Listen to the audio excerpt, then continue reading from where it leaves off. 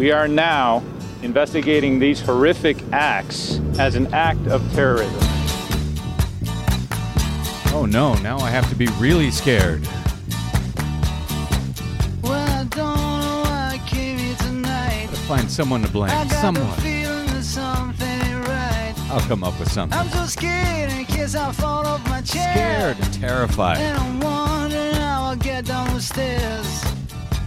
Clowns to the left of me, jokers to the right. Here I am, stuck in the middle with you. Yep. Yes, I'm stuck in the middle with you. From Pacifica Radio's KPFK in Los Angeles, this is the BradCast. As heard on 90.7 FM in LA. As heard up in Oregon on 91.7 FM KYAQ on the Central Coast and on 106.7 FM KSO in Cottage Grove. 93 FM WLRI in lovely Lancaster, Pennsylvania. 88.5 FM KAKU, the voice of Maui. And coast to coast and around the globe on kpfk.org, on the Stitcher app, the TuneIn app, on iTunes, streaming on the Progressive Voices channel, on Netroots Radio, Indie Media Weekly, FYI Nation, Radio or Not, Radio Free Brooklyn, Radio Sputnik, and many others. 5 days a week, I'm Brad Friedman, your friendly investigative blogger, journalist, troublemaker, muckraker, all around swell fellow from bradblog.com. Thank you for joining us today. And yes, it is another action-packed, thrilling adventure, of course, with our lead story. I know you're all waiting for me to talk about it. Boy, oh boy, just in. Kale outpacing spinach for the holidays. What? Yeah, I know. Wow, I know. that is big. The country is above. Why can't we cover stories like that, Desi Doyen, on this show? That would be so much easier, so much more fun. Kale continues to outpace other leafy greens for the holidays, says Big Kale. This apparently. just in. This is just in. I got this press release today. Why can't we cover stuff like that? Of course, as I say, it comes from Big Kale. Actually, Big Burpee. It comes from Burpee, the Burpee Seed Company. Big Burpee? Yeah, Big Burpee. Forecast record sales of kale this year. Here to talk about that. All those poor children. I wish. We never get to talk about it. Anyway, another big program for you, as you might suspect today. Very excited about my upcoming guest. I'll get to that momentarily. But the female shooter in the at the Inland Regional Center shooting in San Bernardino on Wednesday, where 14 were killed and 21 were wounded, allegedly swore allegiance to ISIS, to the ISIS leader, suggesting she might have been a religious extremist, despite family members of her American-born husband expressing shock and surprise at the shootings, and the idea that he was a religious extremist at all, according to the LA Times. Tashfeen Malik, who joined husband Saeed Rizwan Farouk in the San Bernardino mass shootings that killed 14 people, pledged allegiance to an Islamic State leader in a Facebook posting. According to two federal law enforcement officials on Friday, the officials, who were not authorized to speak publicly about the matter, so they weren't named, cautioned that the new evidence did not mean that the militant group directed Malik and her husband to carry out the attack, and that investigators think it instead suggests that the couple had become what they're describing as self-radicalized. Malik, who was born in Pakistan, spent time in Saudi Arabia before becoming engaged to Farouk. She gained legal permanent resident status last year after they were married. According to the LA Times, she came here on a K-1 visa, which gives her 90 days to marry her husband. Going to talk about that in a bit, too. One of the officials speaking to the LA Times said that the post about her swearing her allegiance to the ISIS leader was made under a different name. It has since been removed, apparently by Malik herself.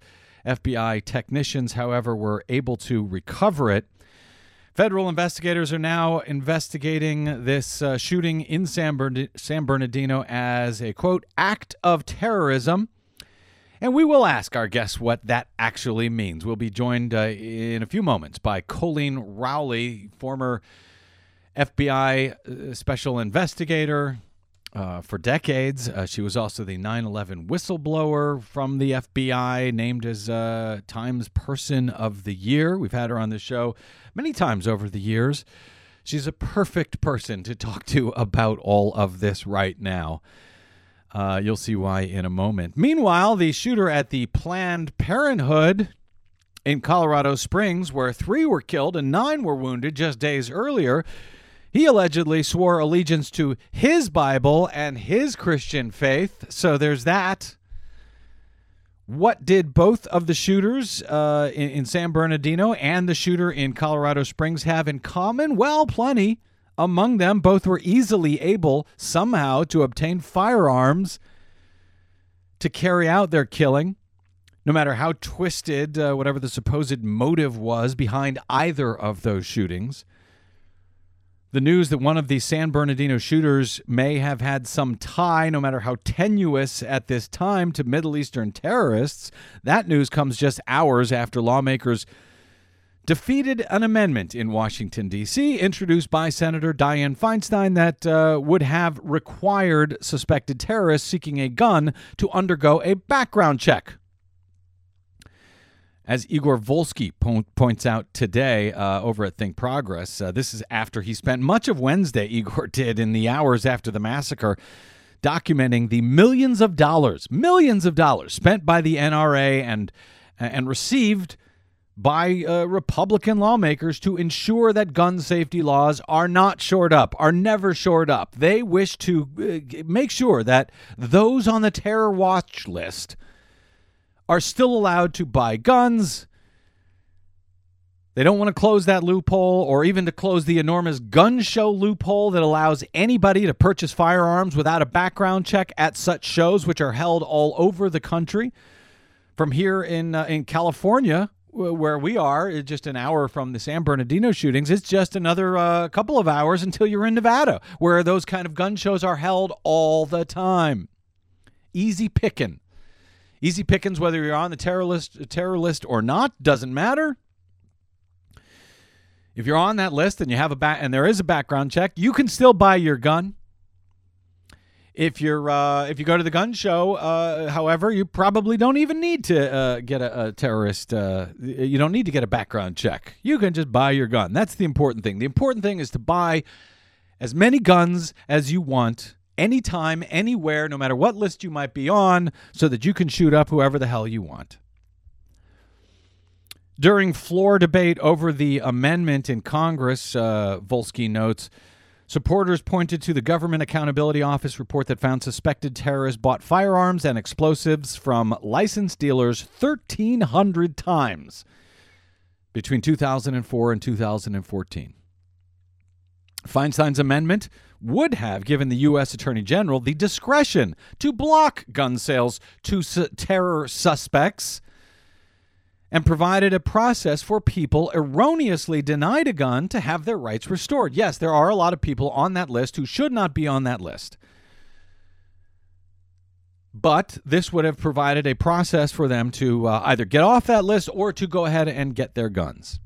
Indeed, Volsky correctly points out, radical Islamic terror leaders have previously urged American sympathizers to exploit the nation's lax gun laws in order to perpetrate domestic terror, and lone wolf and homegrown terrorists have increasingly relied on high-powered guns to carry out their attacks.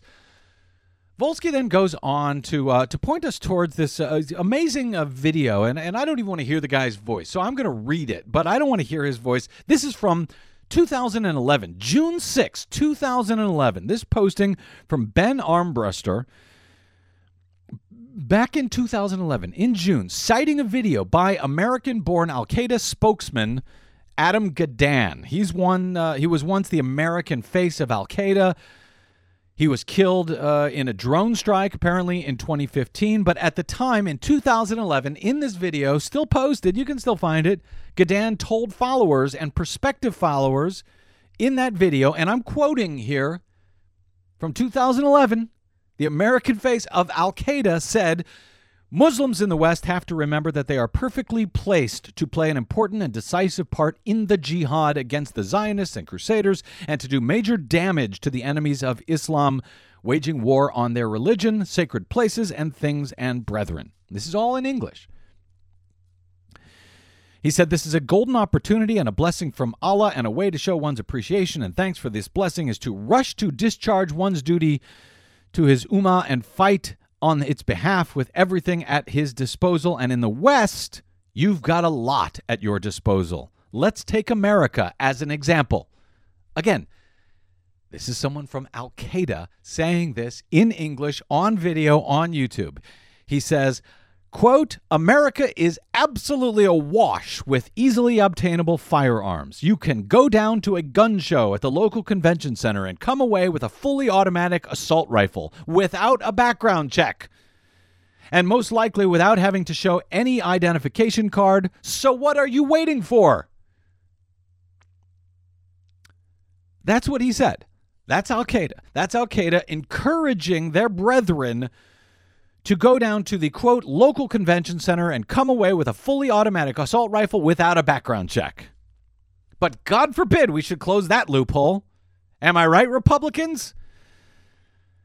Closing the so-called terror gap, that gun show loophole cited by Al-Qaeda's Gadan and the ability for even those on the terror watch list to purchase weapons was strongly supported by the George W. Bush administration, but the NRA spent millions ever since to keep that terror gap wide open. That's your NRA. And on Thursday, in the U.S. Senate, the amendment from California's Democratic Senator Feinstein that would have kept people on the terror watch list from purchasing firearms, that failed in the Senate by a vote of 45 to 54.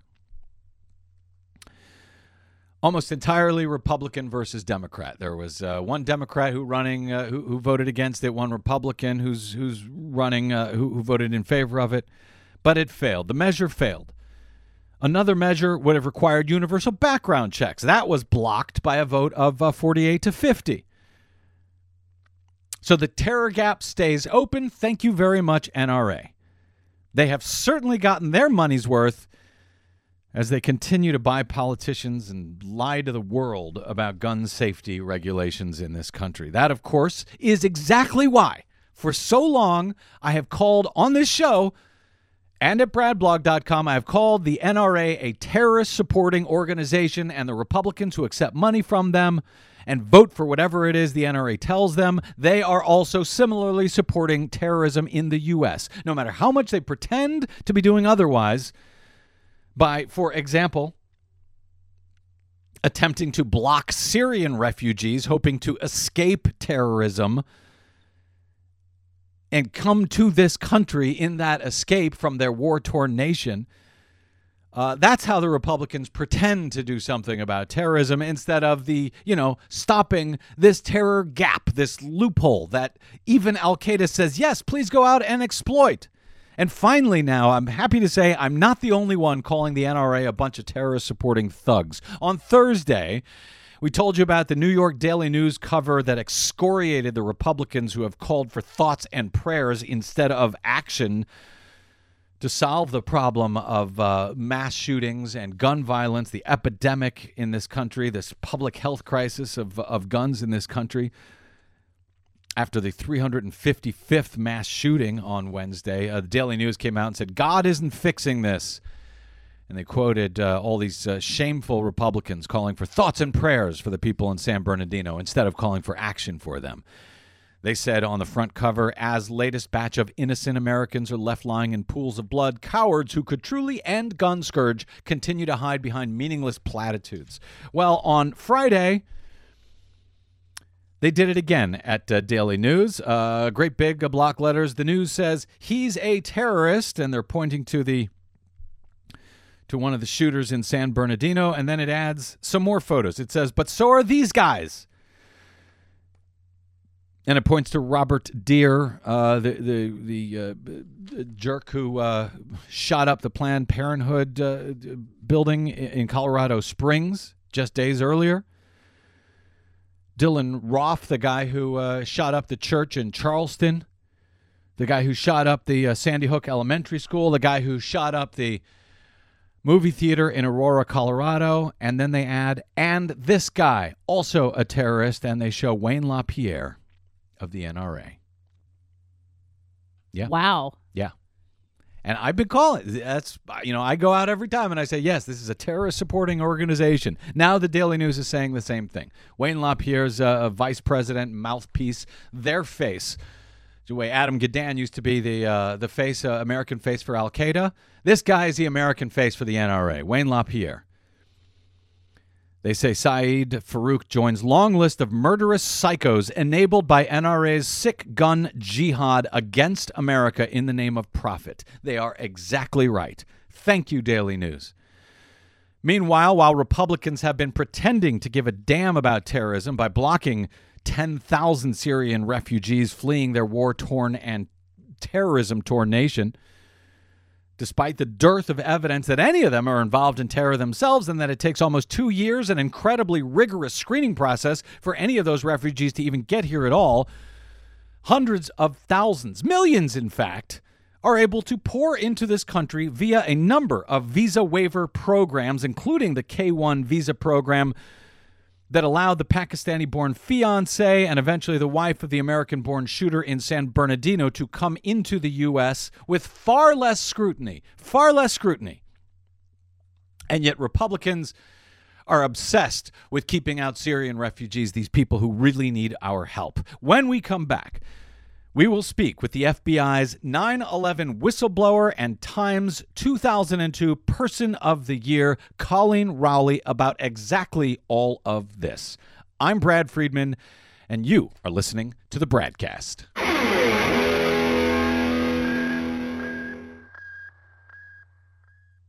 Hi, this is Desi Doyen from the Green News Report and the BradCast, both brought to you without corporate or political influence. Why? Because we rely on you to help keep us completely independent. Please drop by bradblog.com/donate today and help us stay on your public airwaves. That's bradblog.com/donate. You'll thank yourself later. I'll thank you now.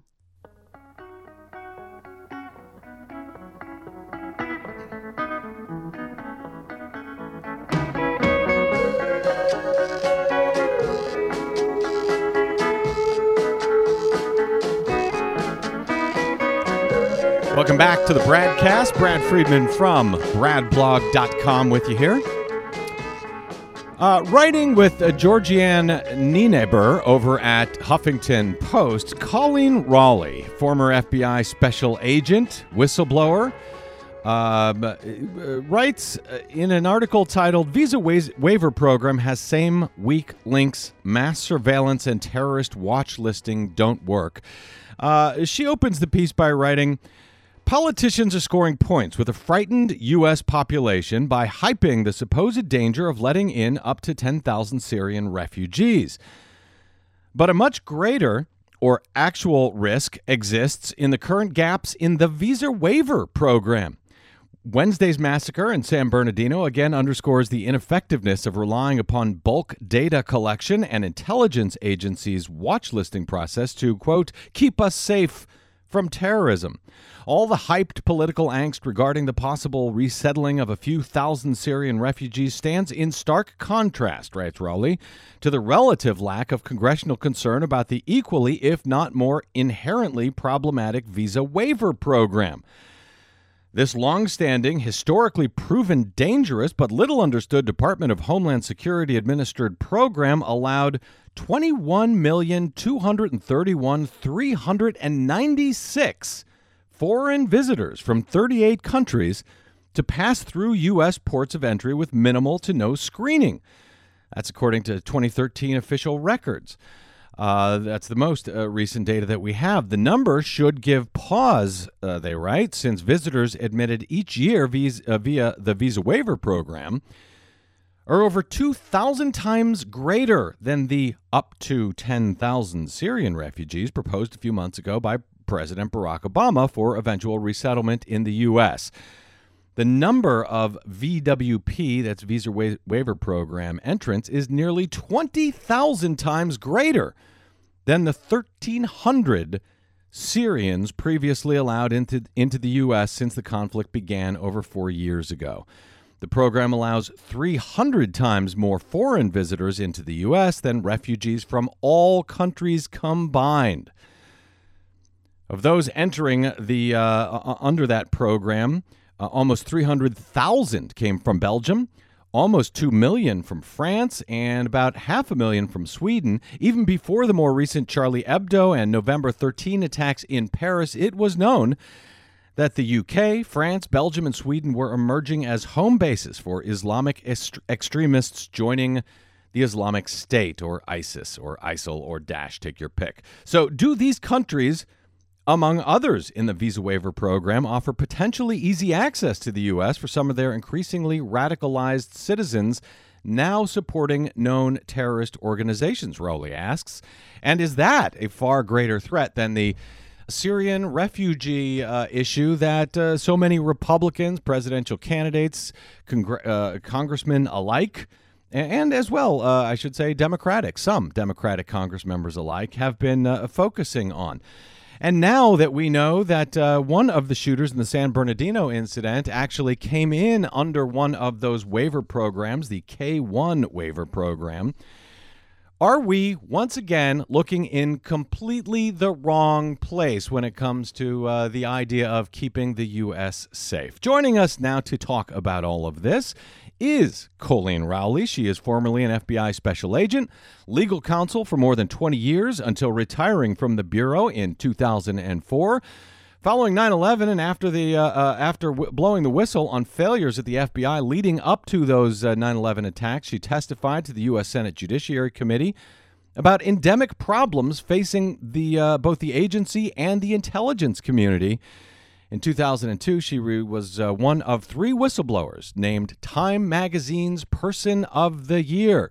Seems like we ought to pay attention to her.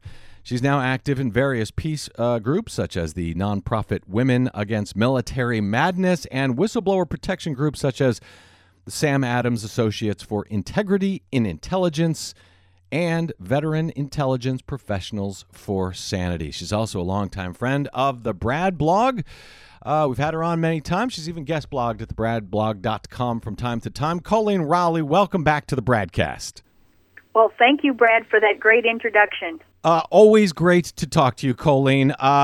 There's so much I want to talk to you about here quickly, but to underscore once again why people ought to listen to you, and I don't know if this is easy for you to do quickly or not, but can you quickly remind us what it was that you had attempted to inform the FBI about in D.C. prior to 9/11, about which you testified later in the U.S. Senate, and for which you were named a Time Person of the Year for that whistleblowing effort? Yeah, essentially, before 9/11, they were not collecting as much info, but the information and intelligence they were collecting was spot on.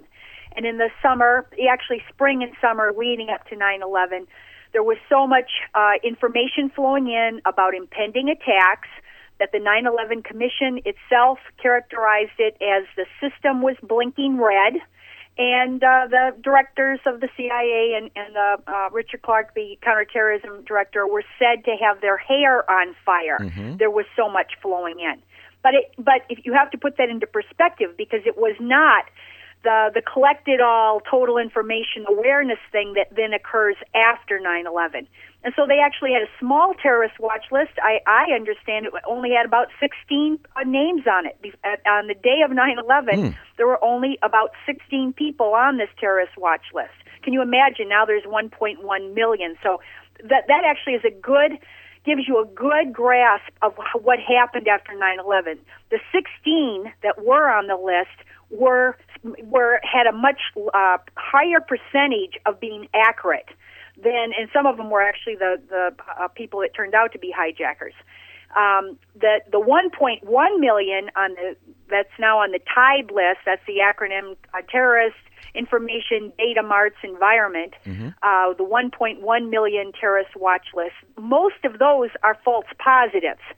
Okay, so you just see this great dynamic of change. The problem before 9/11, which is what I became a whistleblower on, was that they failed to share information between agencies, sometimes vertically, sometimes horizontally, and most importantly, not with the public. And that was the 9/11 Commission that later took them 2-3 years to get to this, but finally this kind of came out that this was the main problem, that they had all the info. And if they had just forced managers to read it and to share it, and certainly to share it with the public, 9/11 could have been prevented.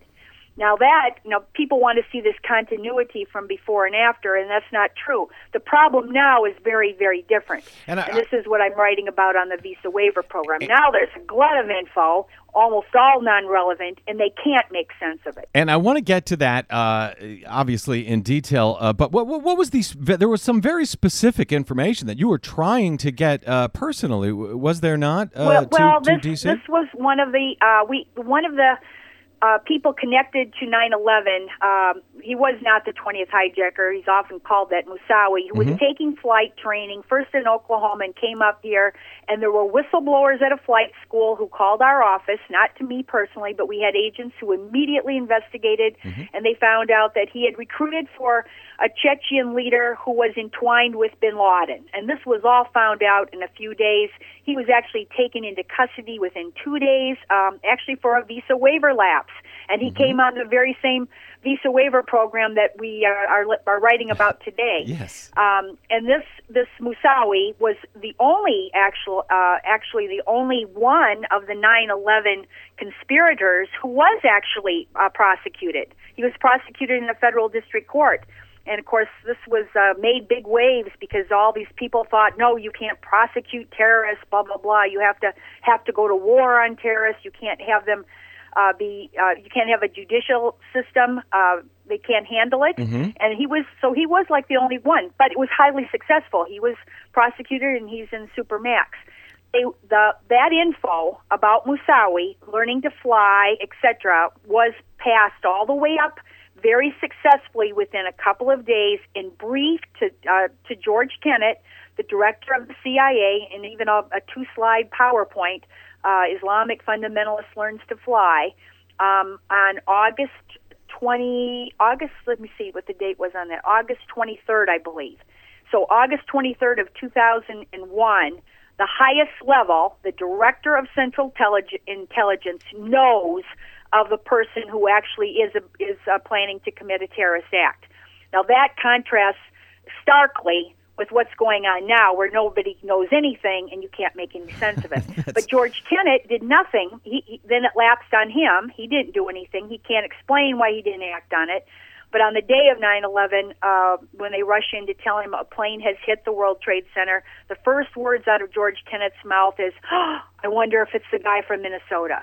So obviously he even knew at the time in a way, but he didn't act on it. Well, he didn't do nothing. He eventually received the Congressional Medal of Freedom from George W. Bush, as I recall, for his efforts to not take action, apparently, with that information.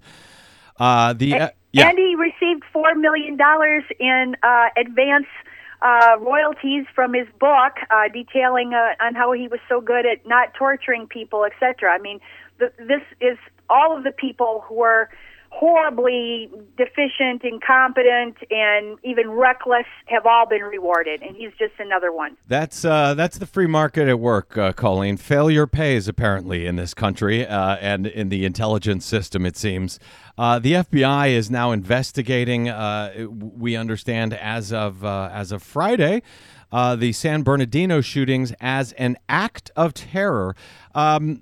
How does that change, that pronouncement, with your understanding as a former FBI agent? How does that change the way the investigation will now be carried out once it's pronounced that it's being investigated as an act of terror? Well, I think the only thing that will change, the act is over. This couple weren't.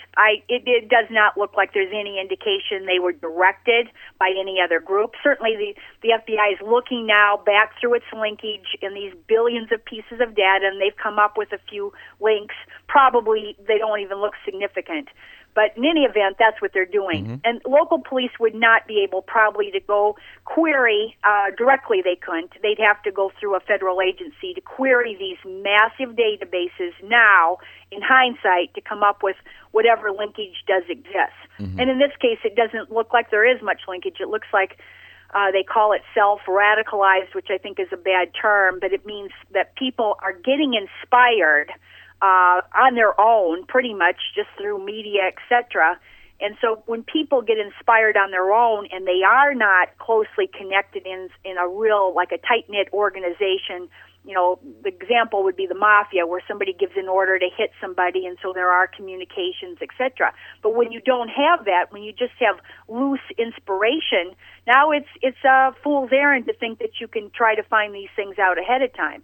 Now, afterwards, they can look at the thing and they can maybe find some linkages, and that's what the FBI would be doing, and certainly other agencies as well. All right, let's get into your article, the specifics of your article, because it looks like it was originally, perhaps you began writing this in response to the kerfuffle over the past several weeks following the November 13 terror attacks in Paris about Syrian refugees and the attempt to keep out 10,000 refugees from that war-torn nation. You write at Huffington Post that last year, and you actually wrote this this reference to a story you did last year, that the U.S. has a gaping hole in its DHS and Immigration Customs Enforcement monitoring.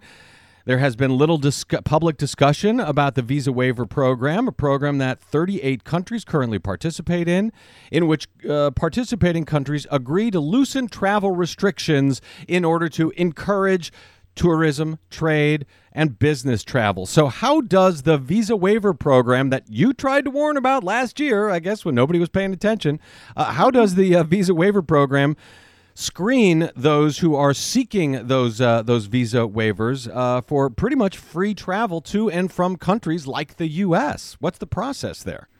Yeah, we actually, Georgianne noticed this over a year ago, that it was quite an easy thing to travel and that there were all these gaps. There was not much written about it, and certainly there was little or no congressional concern about the visa waiver program.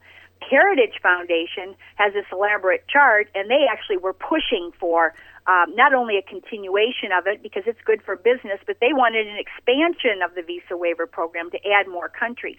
Now, what changed? They wanted more people coming, and this is the Heritage, the right-wing, I should say, right-wing Republican Heritage Foundation. That's exactly right. Okay. Their director testified that it's working great and these checks are so effective, etc. Now, what happened was in the year from the first article to our just recent one, the attacks in Paris occurred. And now more and more people are noticing this problem of French, Belgium, Swedish, and even UK, many Europeans are becoming foreign jihadists fighting in Syria and other places in the Mideast. And then they go back, and of course, then the poor French, try to follow them around. But as you can see from the Hebdo attacks and then the recent ones, they have too many people, too many suspects in France. So they have to do a form of triage and figure out who do we follow now and shuffle them back and forth. Now, the United States has, in its wisdom, and this is the root of the problem here, is after 9/11, they thought, collect it all, okay? Turn on massive warrantless monitoring, collect all this metadata showing everybody's contacts. Nobody remembered Stanley Milgram's 6 degrees of connectedness, so realizing that we're all going to be connected if it's 5 or 6 degrees of association out. So you get these massive charts. I talked to a reporter yesterday, and I said, you certainly have probably crossed paths. Just because of if someone was tracking your cell phone, they're going to see that you were within proximity of a serious, significant criminal or terrorist. Because that's just the way it is. Right. That is the way people can't understand this. But that if you collect everything, as this was Snowden's statement, if you collect everything, you know nothing because it's just a mishmash. Yep. And so after collecting these billions, and I think Benny one time said that he thinks it's several trillion now pieces of info that now are vacuumed up and were put into computers. They're being stored. And people say, I don't care if they have my info, but what they don't understand is these trillions of pieces of info now are completely senseless. They are not helping detect, find, spot, detect, and certainly cannot prevent an act of terrorism. It's making the job harder. So I'd written a separate article in The Guardian about, if we add hay to the haystack, we're making it harder to find the terrorists. Mm-hmm. If the UK, for instance, was thinking about getting social media to turn in, basically become informers and turn in, Facebook would be sending them every single person that they've ever had to take down a post for, etc. Well, that's going to add to the glut. So I had written this thing about, we're not really helping the cause here, mm-hmm. etc. When they have that gigantic, trillions of pieces of info, then they go back and they say, we have to hone down and get something that makes sense. So this is how you go from trillions of pieces of info to a list, the Terrorist Identities Data Mart environment TIDE list, which has 1.1 million persons on it. And that is actually seems to be that in the no-fly list, which are overlapping. The no-fly list is a subset of the TIDE. And this is a nomination process mm-hmm. whereby you go on this list of 1.1 million persons. And I should say this isn't just names. This is persons, because each person can have several different spelling variations.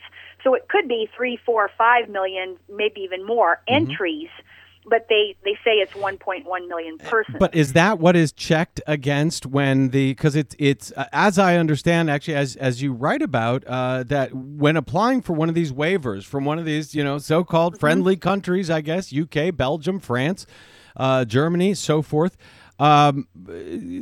basically you go online, you fill out a form for $14, and then what happens? You checked against that big list, and if you don't show up on that list, you're in?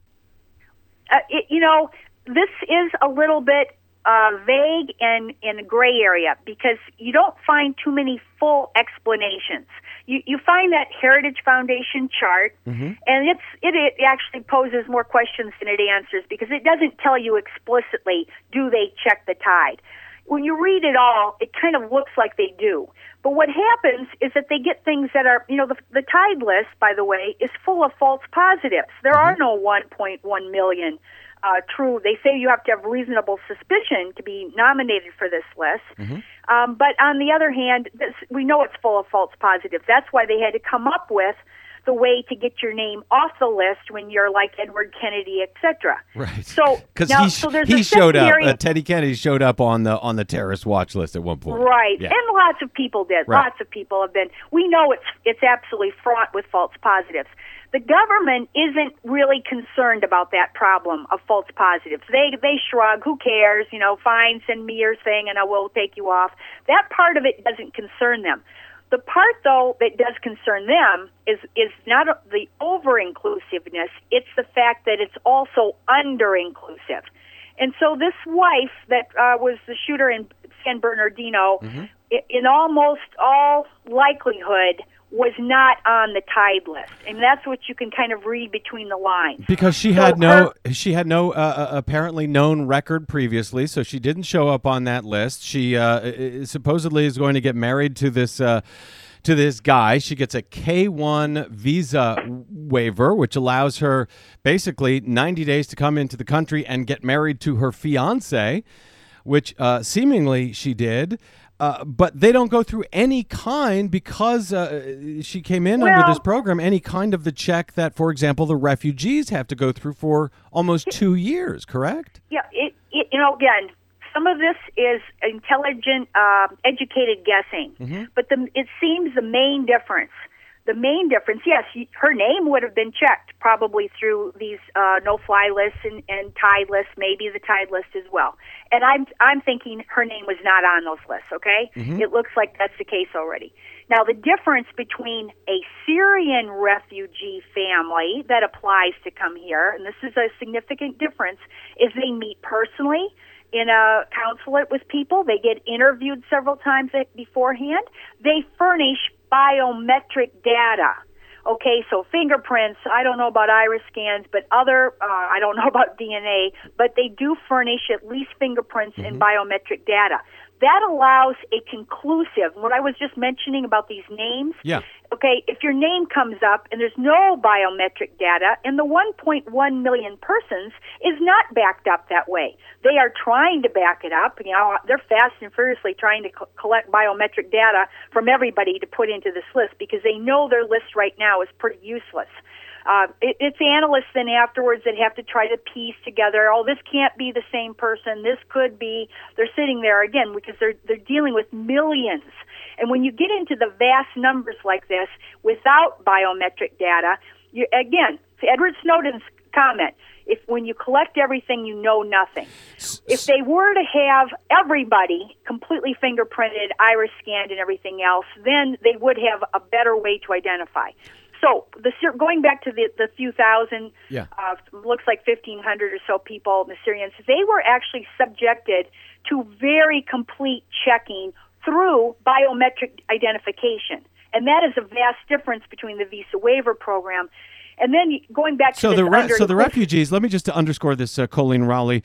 The refugees, the Syrian refugees that are talking about coming in, about bringing in 10,000 of them, they go through this biometric check, all sorts of checks before they can come in here. It takes anywhere from 18 to 20 months. But the visa waiver program, which allows, as I understand it, from your article at Huffington Post, far more individuals to come in. You write over 2,000 times greater than the up to 10,000 Syrian refugees we're talking about come in under this visa waiver program.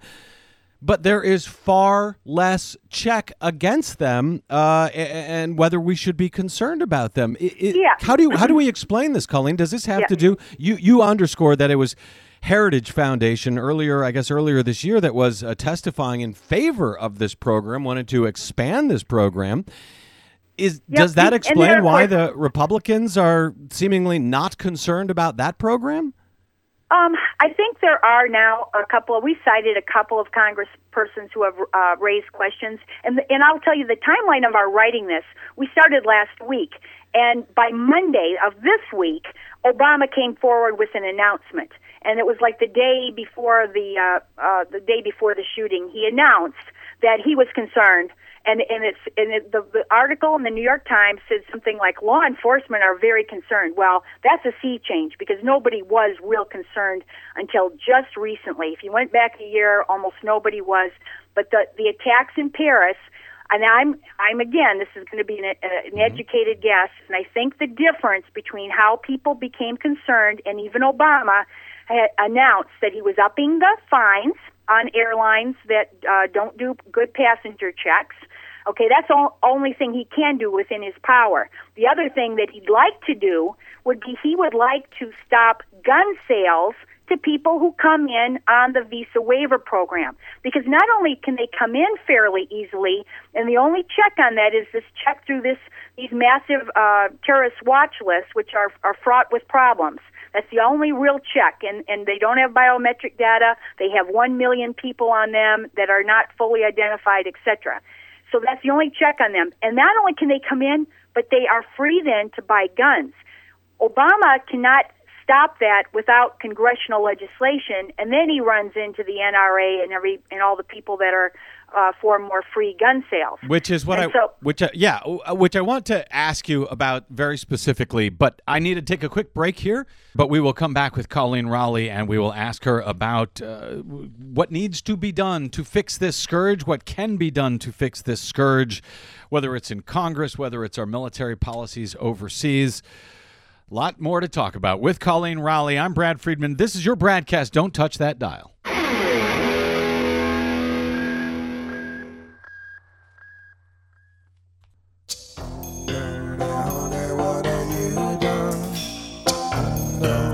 It's the sound of my gun. What have you done? It's the sound. Welcome back. I'm Brad Friedman from bradblog.com. We're speaking with Coleen Rowley here on the BradCast. She is formerly an FBI special agent for legal counsel for more than 20 years before retiring from the Bureau in 2004, and she was the 2002 Time Magazine Person of the Year, based on her whistleblowing. I was going to say attempted whistleblowing before 9/11. Coleen, we talked earlier in this show today about the alliance, it seems, between the NRA and the GOP, refusing to keep guns out of the hands of those on that terrorist watch list and refusing to close the gun show background check loophole. So, as an FBI veteran, someone who has been at the front of this war on terror for several years, what are your thoughts about the contrast when you see the very same people talking about how, we must keep this country safe, we must, ISIS is the greatest threat we face, terrorism is the greatest threat we face, yet they are unwilling to take action to do anything about those loopholes? Yeah, I mean, obviously, we see hypocrisy every day. Obviously, with the visa waiver program, it would be a very, common sense, if anything, is that it's fine if you want to encourage business and tourism and stuff, but why would you have to allow, if it is a little bit dicey, especially if the checks are not very good, and it's a little bit dicey and you have lots of terrorist attacks now cropping up in the world, why in the heck would it not be common sense to at least limit gun sales to people who are only supposed to be here, by the way, for 90 days? Would it be that important that they go pheasant hunting in South Dakota in those 90 days, that they have to, not only that, but they have to buy their own gun, they couldn't borrow one, etc.? So in any event, actually, let me just get that straight. So you're saying that not only the terrorist watch list does not bar you from buying a gun, but even if you're just here for 90 days or whatever it is on the visa waiver program, you're still, they don't, well, is it because they don't check in for example, gun shows, that they don't check against they don't do any background check? Or even if they did check, you'd be allowed to come in if you're on a on the waiver program? Yeah, you're not only allowed, again, if you don't get barred from coming in on the visa waiver program for whatever reason, they first of all can't make sense that you're identifiable with someone on a no-fly list or the tie list. So you come in, then you are allowed to buy a gun. And those checks, of course, would, if you came from France, the checks, the Brady checks, would not be very valuable anyways for the most part, because there wouldn't be records of people like that in the United States. Right. So they would check the same ones, but in any event. So if they did do a background, let me just if they did do a background check when you buy your gun, and they find that you are on the visa waiver program, that does not disqualify you. You're good to go if nothing else shows up. That's exactly right. Visa waiver program, there's a judicial ruling. It's my understanding there was a court ruling at some point that said anybody that comes in under the visa waiver program, unless something else, unless there's something else, is allowed to buy a weapon here. You can't prohibit people automatically who come in under the visa waiver program. There's a court ruling. That's why it would require congressional action. Obama can't just end it and say all people who come in under the visa waiver program are ineligible to buy weapons. Coleen, I've got just a few minutes, but there's 3 or 4 questions that I want to pepper at you here to see if we can hit in a short time, because there's 3 or 4 things I'm really wondering about that I would love to get your thoughts on. One is, even Donald Rumsfeld had worried about creating more terrorists than we are killing through our militarism, through our ongoing wars and so forth. He was worried about this years ago, more than a decade ago at this point. So have the systems that have now been put in place since 9/11, in your estimation, and I understand you've been out of the Bureau now for a number of years, but have those systems, the way we have changed the system, supposedly improved the system since 9/11, have they actually made us any safer? And I suppose the bigger question here would be, even if they have made us safer comparatively, have our continuing actions in the Middle East antagonized the world enough, I suppose, on their own that they have made us more of a terrorist target than even any improvements we've made to the system? Does that make sense, that question? No, yes, it does, but it's the biggest falsehood out there. You will never, ever hear a reporter who doesn't implicitly frame things as we're safer now. Almost never. And then, even if they quibble with some slight thing like this visa waiver program, they will never. And the problem is, from the standpoint, it's like a football game. You have offense and defense, and it doesn't matter. Even if your defense does get better, if your goalie on a soccer, or if you put two goalies in there, it doesn't matter if you triple and quadruple the offense. The people who are playing defense can't possibly win. I will credit, some of the people like Rumsfeld and Stanley McChrystal with his comment about if for every drone target we get, we create 10 more. I mean, these people, I think David Swanson listed 10 different generals who have said this. They've actually acknowledged that we're creating more people who hate us and more potential attackers than we can possibly kill. And people say, oh, you're a soft pacifist, by even mentioning this. But you know what? This is very pragmatic, and actually the generals realize this. You can't. They'll say there is no military solution, and so what we're doing is we're creating the potential, and it's not, by the way, just Islamic extremism. We are also seeing the same thing with the domestic terrorists who watch American Sniper and this culture that emphasizes that getting a gun and shooting people is the answer to your problems. There's actually more mass shootings now that would actually be in this category of active shooters. Most of them are fairly senseless. You say, oh, what's the motive? They don't make a lot of sense. The Aurora Theater and Newtown, etc. They're people who are mentally deranged or handicapped. However, there is a connection here because we are inspiring. It's the same connection of inspiring people by telling them, and it's from the top down. It's from our leaders down. Our movies, our culture, telling people, okay, I can't get a date, like the guy that shot the Planned Parenthood or the guy in Santa Barbara. I can't, this is my personal problem. Okay, the solution must be, I see it everywhere. The solution is to get a gun and go to the mall, go to the churches, go to the church, go to the school, go to the stadium, and shoot as many people as I can. And that, unfortunately, has become a serious problem for the United States. People they're trying to distinguish terrorism from active shooting, from going postal, workplace shootings. They share a large degree of similarity. There's a lot more similar about these types of things than there are differences. And it's inspiring people. And that was, it's funny. It's almost like you're reading. I had jotted down some questions to ask you, and the very next one was about David Swanson and then about domestic terrorism. So to drill down just very specifically, since you mentioned David Swanson, he's, of course, our friend. We've had him on BradCast many times. I know you work with him in your peace work. He's an anti-war, a pro-peace author. He says what we're doing in the Middle East is entirely wrong. We're doing the entirely wrong thing by increasing the militarism in the Middle East. He says a better solution is not to increase the wars, but to end the militarism, to stop flooding the Middle East with weaponry and arms and begin flooding it instead with aid and even, for example, a renewable power grid. Do you share his thoughts that is a more effective way to pursue the war on terror, so to speak, or do we have to, keep increasing the number of countries who are bombing ISIS? What's the solution here, Coleen? Yeah, I think this is the only solution. You can't, this harkens back to Vietnam. There is no way to bomb your way to peace.